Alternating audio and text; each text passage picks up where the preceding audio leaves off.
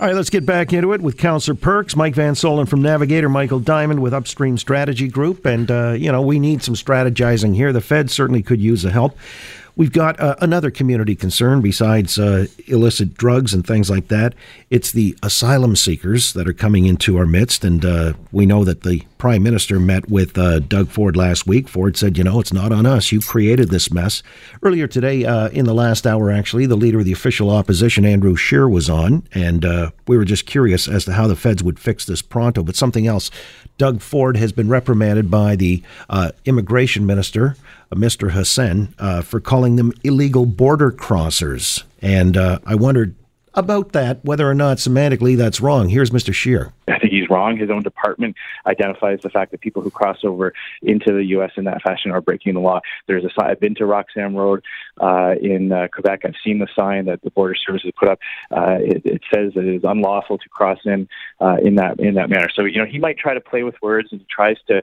The Liberals are so good at this, at trying to demonize anybody who has legitimate public policy questions. And I don't accept his. I don't accept his position on that. All right. So, Councillor Perks, you're shaking your head here in disgust or dismay. Both, actually, yeah. Well, all right, so I can think of some other D words, too. Lisa MacLeod, well, they're just calling it, they're speaking truth to the situation, aren't they? No, they are not. Crossing the border No, they are not. No, Canada is a signatory to the Universal Declaration of Human Rights. Right. We did that after World War II because we saw what happened when countries closed their border. Understood. 1951, I know the drill. Yep. So the way international law, law, crossing at the way the law works, you step over the border, you say, I'm seeking asylum, you are legal until a judge rules otherwise. I feel like Doug Ford and you're Justin Trudeau. You're lecturing me now. No, but I understand how it works. That's how it works. Well, but so they're illegal coming into the country from a safe third country, though. That's the point. No.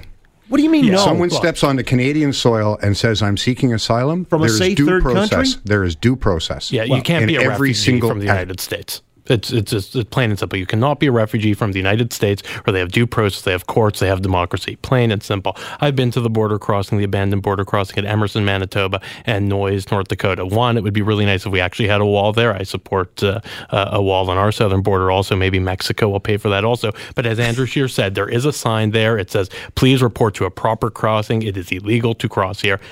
Please, of course, because we're Canadian, so we do say please, but Scheer is 100% correct. All right, so, Gord, just to get back to it, you're saying... Just give me a minute. I'm counting to 10 in my head. I see. Well, then let me get to Mike here. You got 9 seconds, Mike, to respond, because what we're hearing from Councillor Perks is these people, because we're signatories to the UN Convention on Refugees in 1951, they have a legitimate claim, even coming from the United States? Well, no, because we've also signed the Safe Third Countries Act, and that says that people who come from the United States, which is... A friend of this nation, that country, they should be processed there first. We've made that agreement. I don't think it goes against the spirit of what was signed with the United Nations in 51. But it says, look, if you've arrived in the United States, you should be a safe third country. You should be properly processed there before you come here and try to seek asylum here. There is a loophole in that agreement that says, it only applies if you come over a proper border crossing versus hopping a fence in Emerson. Right. And Scheer said that would be the spirit of the entire Canadian border, he believes. But to call them illegal border crossers, you don't have a problem with that, Michael Diamond? I think we're into semantics. We should deal with the issue. Right. We have an agreement that needs to be strengthened.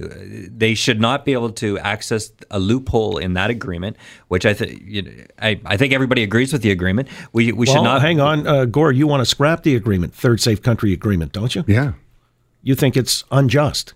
I don't think you can describe America as a third safe country agreement when right now they're scrambling to find children that they locked up in cages away from their parents and figure out who belongs to what parent. That doesn't fit my definition of a safe third country. But all of that aside, that's the issue. No, the fundamental issue to my mind is when we are in a world where millions of people are literally fleeing for their lives from various parts of the world, do you become a pettifogger Philadelphia lawyer arguing about this stuff? Or do you sit down? Got to have a policy. There's got to be a national policy. So, right. okay, and the holes in the policy are not the holes in the fence. How do the feds fix it then? The feds have to contribute to making sure that we can better house people, but all levels of government have a responsibility there. I'm not proud. There's only one taxpayer, though. Yeah, and all of us, I think it's our duty to say to people who are showing up in our country saying, I'm fleeing tyranny, while we evaluate their claim. And that's the thing. It's not a free pass. You get evaluated. I get that. While we are evaluating them, we have to keep them in humane and decent conditions. And I think that's just sort of my duty as a Canadian. I invite every other Canadian to reflect on that and think about what their duty is. Although there's only one taxpayer, who picks up the tab for that? Doug Ford said it's not our mess. Don't ask us for the money. Mayor Tory is asking both levels of government. Michael Diamond. Well, look, for the protection of the border, that is a federal issue, and the federal government needs to get their act together on that. And if we're going to build a wall, let's have the federal government pay for it.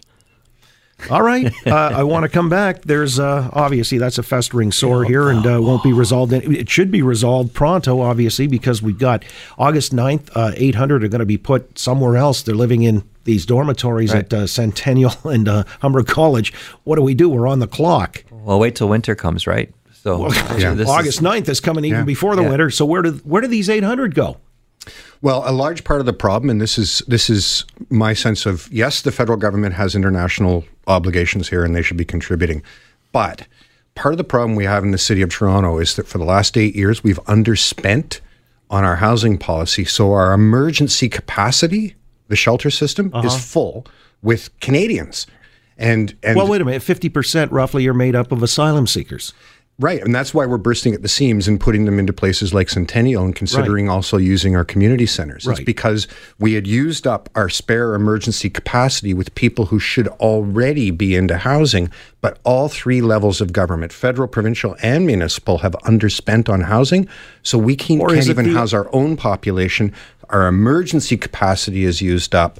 And so when a temporary moment like this hits, we've got no room to move. Well, all right. We've also been taxed to the max here because of a policy where somebody was virtue signaling, and we're now reaping that harvest. Let's come back. I wish I was the host and got the last word. More topics worthy of discussion. Van Soelen, Perks, and Diamond in a moment. Oakley Show, Global News Radio, 640 Toronto.